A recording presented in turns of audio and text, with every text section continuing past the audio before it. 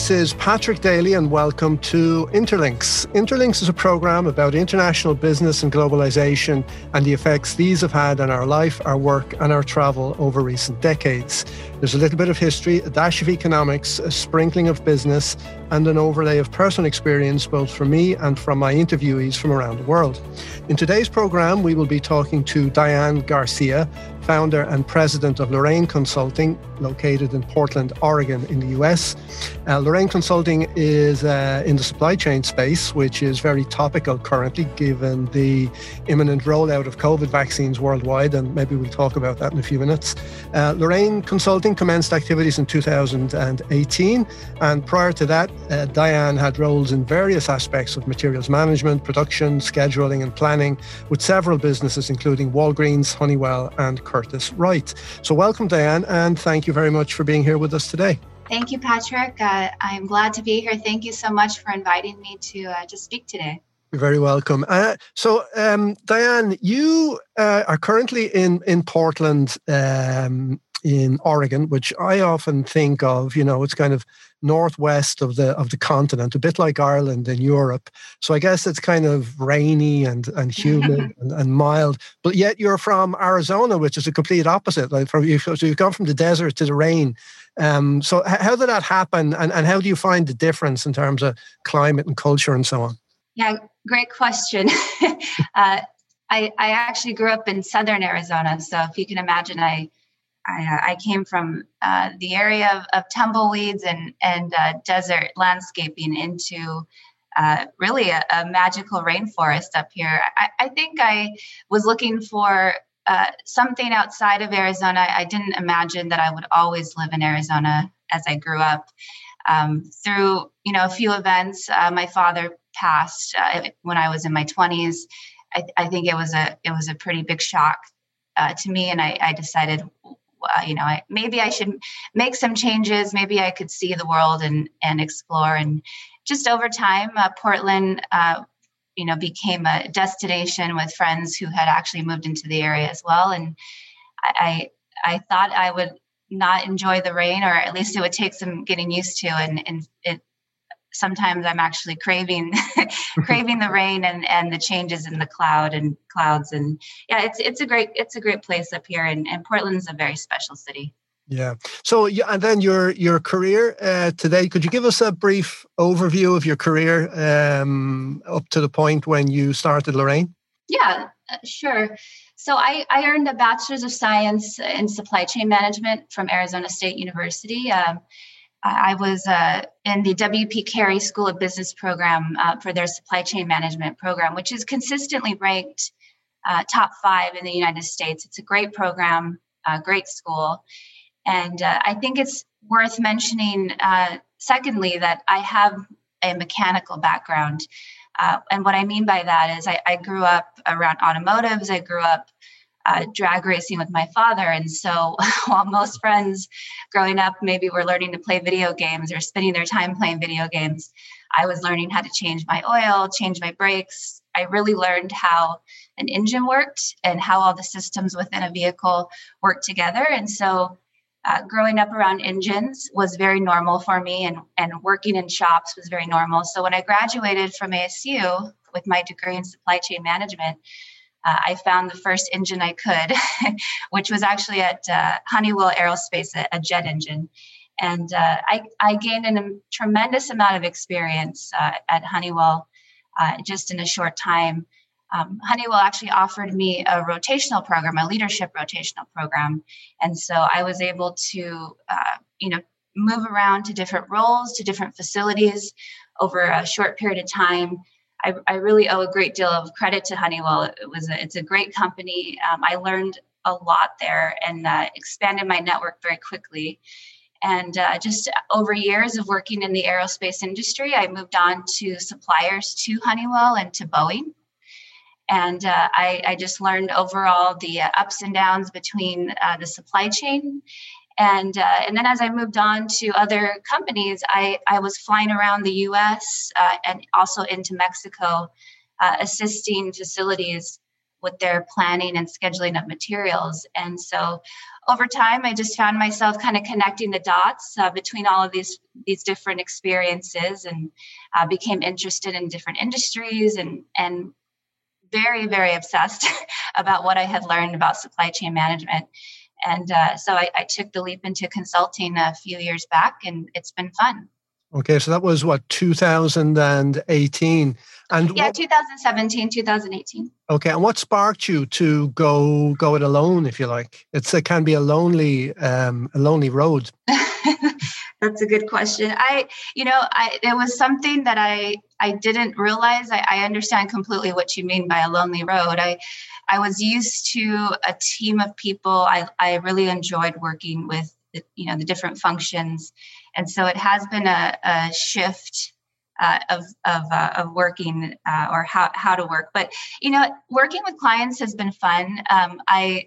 You get to see so many different ways of doing things, and work with different teams and different personalities, and I really enjoy that. I think I was talking with colleagues over time when I was working in Arizona. A few in my network had mentioned consulting, and I became interested over conversations with them, and I had seen that they were able to make it work, or at least I had a few mentors in the space, and so I think it just became a very natural transition. Okay, and with your clients now, what kind of things do you get involved in? What kind of services do you provide to them? Really, my clients are manufacturing companies and distribution companies, and so the things that they're dealing with on a day-to-day basis, and my expertise, I could probably summarize it with overall, I work with the planning and scheduling of materials within the supply chain. Also, how to use the systems to support that. So ERP is a term in our industry, which is really just the software that companies use to organize their finances, organize how they're ordering their materials. And so at my time at Honeywell and other companies, I really became an ERP expert in understanding how to use that technology to support the supply chain activities. And then the last thing I would say is I work with clients to really help their supply chain folks, and helping them build their skills and understanding of how to use these systems, and also what are the basic concepts of supply chain management. Okay, and what might be 2 or 3 ways in which clients are better off after they've been working with you? And what does a typical engagement look like? Well, they vary. I have projects within the more of the planning realm, into a term called SIOP, Sales Inventory Operations Planning, which is it's a very fun topic in helping companies implement a SIOP process. And then I have also clients who are in the warehousing side, on the distribution end, who are looking to better manage their efficiency. And so I think they're better off overall with the assessment that we will typically start with, and they're really looking to understand how can they transform their business, what's going to maximize their customer experience, how do they make the business more profitable. And so they're better off with the assessment. And then in cases of the ERP and the selection of an ERP project, really I'm helping them to select a best fit system, or maybe if it's not ERP, it's a related software, maybe like a forecasting tool or a business intelligence tool. And so really helping them understand what they need, and helping them select the best fit for that need. Okay. And what kind of sectors are you active in with your clients, and what size of businesses typically are you working with? I would say small to mid-sized companies. I do have clients that are in the hundreds of millions, and then I have clients who are 20 million. So it's kind of a large spectrum. But the industries, I grew up in aerospace, but I've expanded into other industries like food, and consumer goods has been a common industry that my clients have been in. Okay, and I've noticed over the last few weeks how perspectives have changed since the announcement of the the imminent rollout of vaccines. Well, I guess the success or the efficacy of the vaccines and their imminent rollout. And I've noticed it's almost like a changing of the guard. People's focus has changed. They're beginning to look to the future. They're beginning to think more strategically. What kind of things are you seeing? What developments are you seeing in the change of perspective among your clients in recent weeks? Because it's all quite new, isn't it? Yeah, it seems month to month it's new, and and the uncertainty, I think, is what my clients are and have been working to navigate. I think it's been, how do they focus? How do they focus their resources? What are the priorities? I think those have been the main questions. At least talking with my clients has been, and you mentioned the vaccines. I think that I have clients who have been impacted, in different ways by the COVID-19 pandemic. I've seen, clients have seen dramatic increases in demand that they have been working to handle. And I've had clients who, they're trying to keep up with what their customers are going to do next. And so it's been trying to, do some predictive analytics, trying to really forecast or how do they forecast what is happening and trying to anticipate that, which is a difficult task, especially as you mentioned, things change pretty rapidly here. I know I've had a recent client who, because of the COVID restrictions in our area, have had to put a few key projects or a few key initiatives on hold to the side, at least for a few weeks, just to get organized and get on the right path to the requirements here locally by the shutdowns. Yeah, you would guess that forecasting as we knew it just isn't going to work right now. It's almost like either you need new tools or you need to use the existing tools, but much more frequently. Yeah, I think that's really the common thread here is maybe they have tools that they're not really utilizing or they're not optimizing, and so do they have what they need and do they have the visibility, or maybe it's investing in some new technology that would help. But things have changed dramatically, and at the same time they haven't. I think that I found once going through an assessment this year with a client that they could use some basic information into the SIOP process, and how did they work to get all their different functions organized and collaborating, because that goes a long way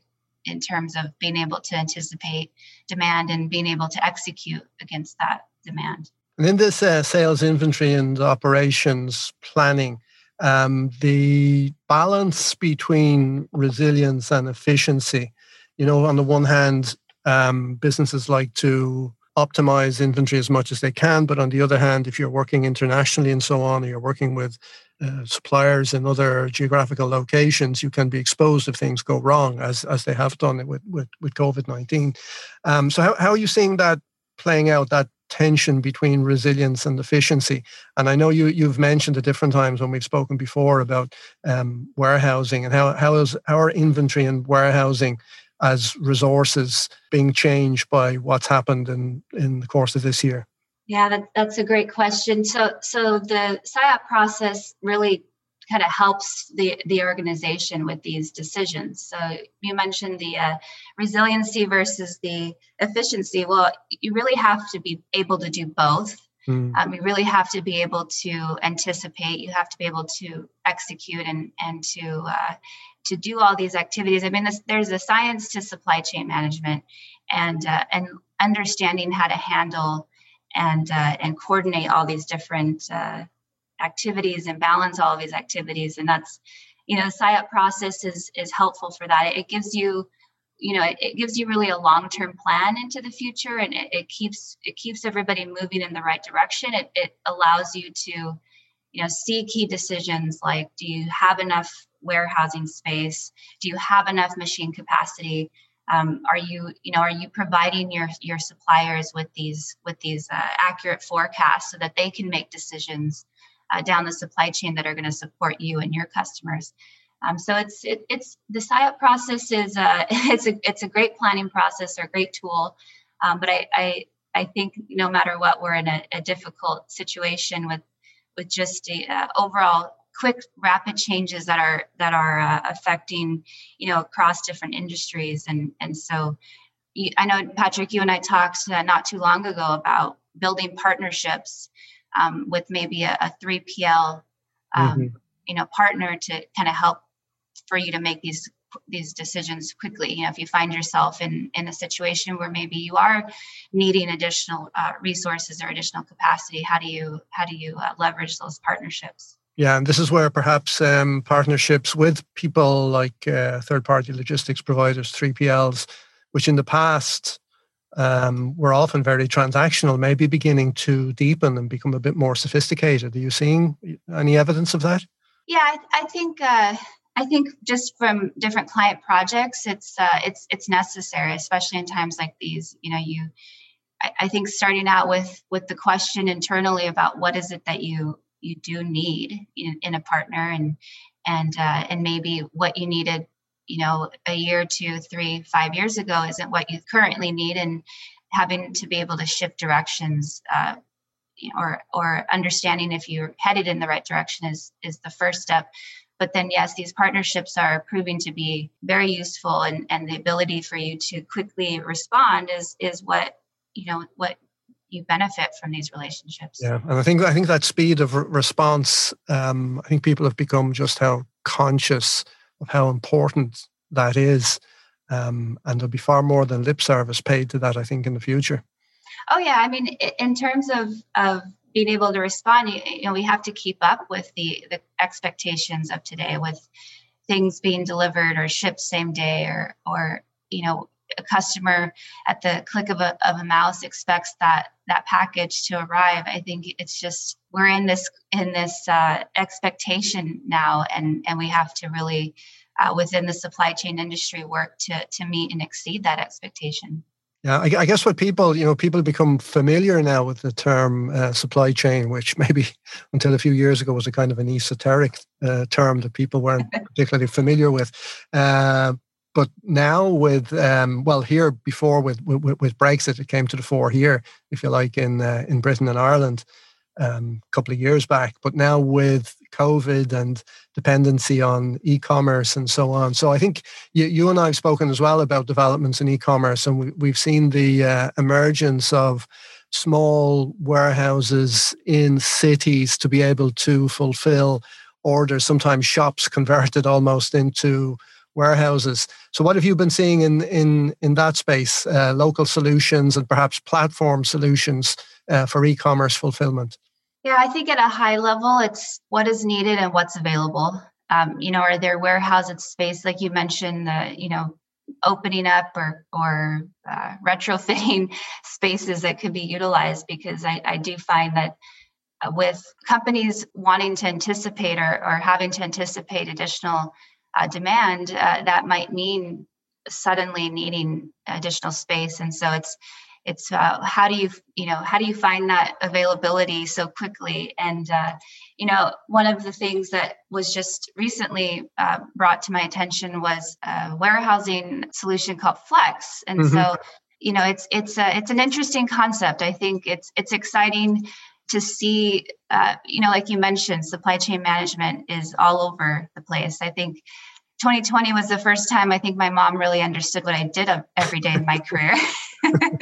So it's mine still doesn't understand what I do. Yeah, it's such a, once I learned in school supply chain management, I could not unsee it. It was just so obvious to me, and these systems and these complexity of the systems that are being built. And so I think it's interesting to see, software or solutions like Flex come into this space, because it does allow companies to see what availability in their area of warehousing, how do they ramp up very quickly. I think that with the rise of Amazon and the Amazon effect, and just as we were talking about, the customer expectation of things has shifted quite a bit. I think that this is a natural progression to work on executing into the supply chain. Yeah, Flex.com is interesting because it's retailers or distributors who maybe need to compete with Amazon Correct. in their own niche, if you like, but have the difficulty of how do I leverage the infrastructure that's out there? And Flex.com is almost like an Airbnb for warehousing, and it gives them that ability to reach. Well, it's only available in the US now, but to reach all across the American market, and I guess in time that will come to Europe as well. Oh, yeah, I'm certain of that. Yeah. Just maybe we'll get in our helicopter and maybe go up in the air a bit and look at the great panorama of the world and what's kind of going on. So, we were in a process of advancing economic globalization in recent years, and I think since maybe 2015, 2016 with Brexit and the Trump administration and trade wars and so on, it's almost seemed to undergo a strong pushback. So what's your take on where we are with globalization? Do you think it's peaked? Do you think we're already moving backwards, or is it a blip and we're just, moving into a different form? What's your own personal opinion on it? Yeah, I think my personal opinion is that I wouldn't say we're going backwards. I think globalization is here. The infrastructure is here. The expectation of, communication easily across, no matter where you are, you can chat with people all over the world. You can share information with each other very easily. So I don't think that just by the nature of the technology we have available at our fingertips, about the infrastructure we have in place, that it's going anywhere. I do think that there are shifts in overall how people are seeing the world, and I wouldn't say that COVID-19 has necessarily changed that. It's accelerated patterns, I think, across different industries, and I guess on a personal note, I would say that I have noticed that with the isolation and the shutdowns and the people feeling maybe disconnected, that I do think that there's a need, or there's a craving for local supply chains, and people are questioning where their food and where their clothes and where their products are coming from. And so I think there will be some shifts in how products are sourced and produced. But I think no matter what, globalization is here to stay. We're also connected, and will become more connected as time goes on. Yeah, I think you're right. We're seeing this combination of maybe nearshoring and reshoring, and exactly people looking at solutions closer to home, notwithstanding the fact that we'll continue to trade internationally. Do you see the incoming administration changing the thinking of business with regard to those types of strategic questions that they pose themselves? Yeah, I think it'll be interesting. I would suspect, there will be, I'm sure, a lot of shifts, but just top of mind, I would suspect that with the new administration in the U.S., that one of the key things that we'll see is, the Biden administration working on de-escalating the trade wars, and so there will be revisions to the tariffs. I think that will be as topical and obvious things that would change over time with the new leadership in the U.S. Okay, and then as we come into the last few minutes of the interview, I might just change tack again and just ask you about what you do outside of work. What do you like to do with your discretionary time when you're not actually working on your business? Well, I would say when you're an independent consulting, that time becomes less and less available. Yeah.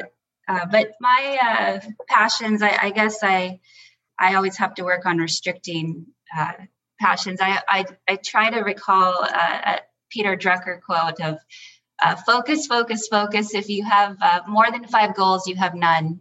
And so I tend to try to recall that, because I find myself in all different topics, all different passions. But I would say if it's food related, if it's fitness related, I typically am interested in understanding the body and understanding food and how to nourish my body for a healthy life. So I'm very interested in learning about vegetables and plants.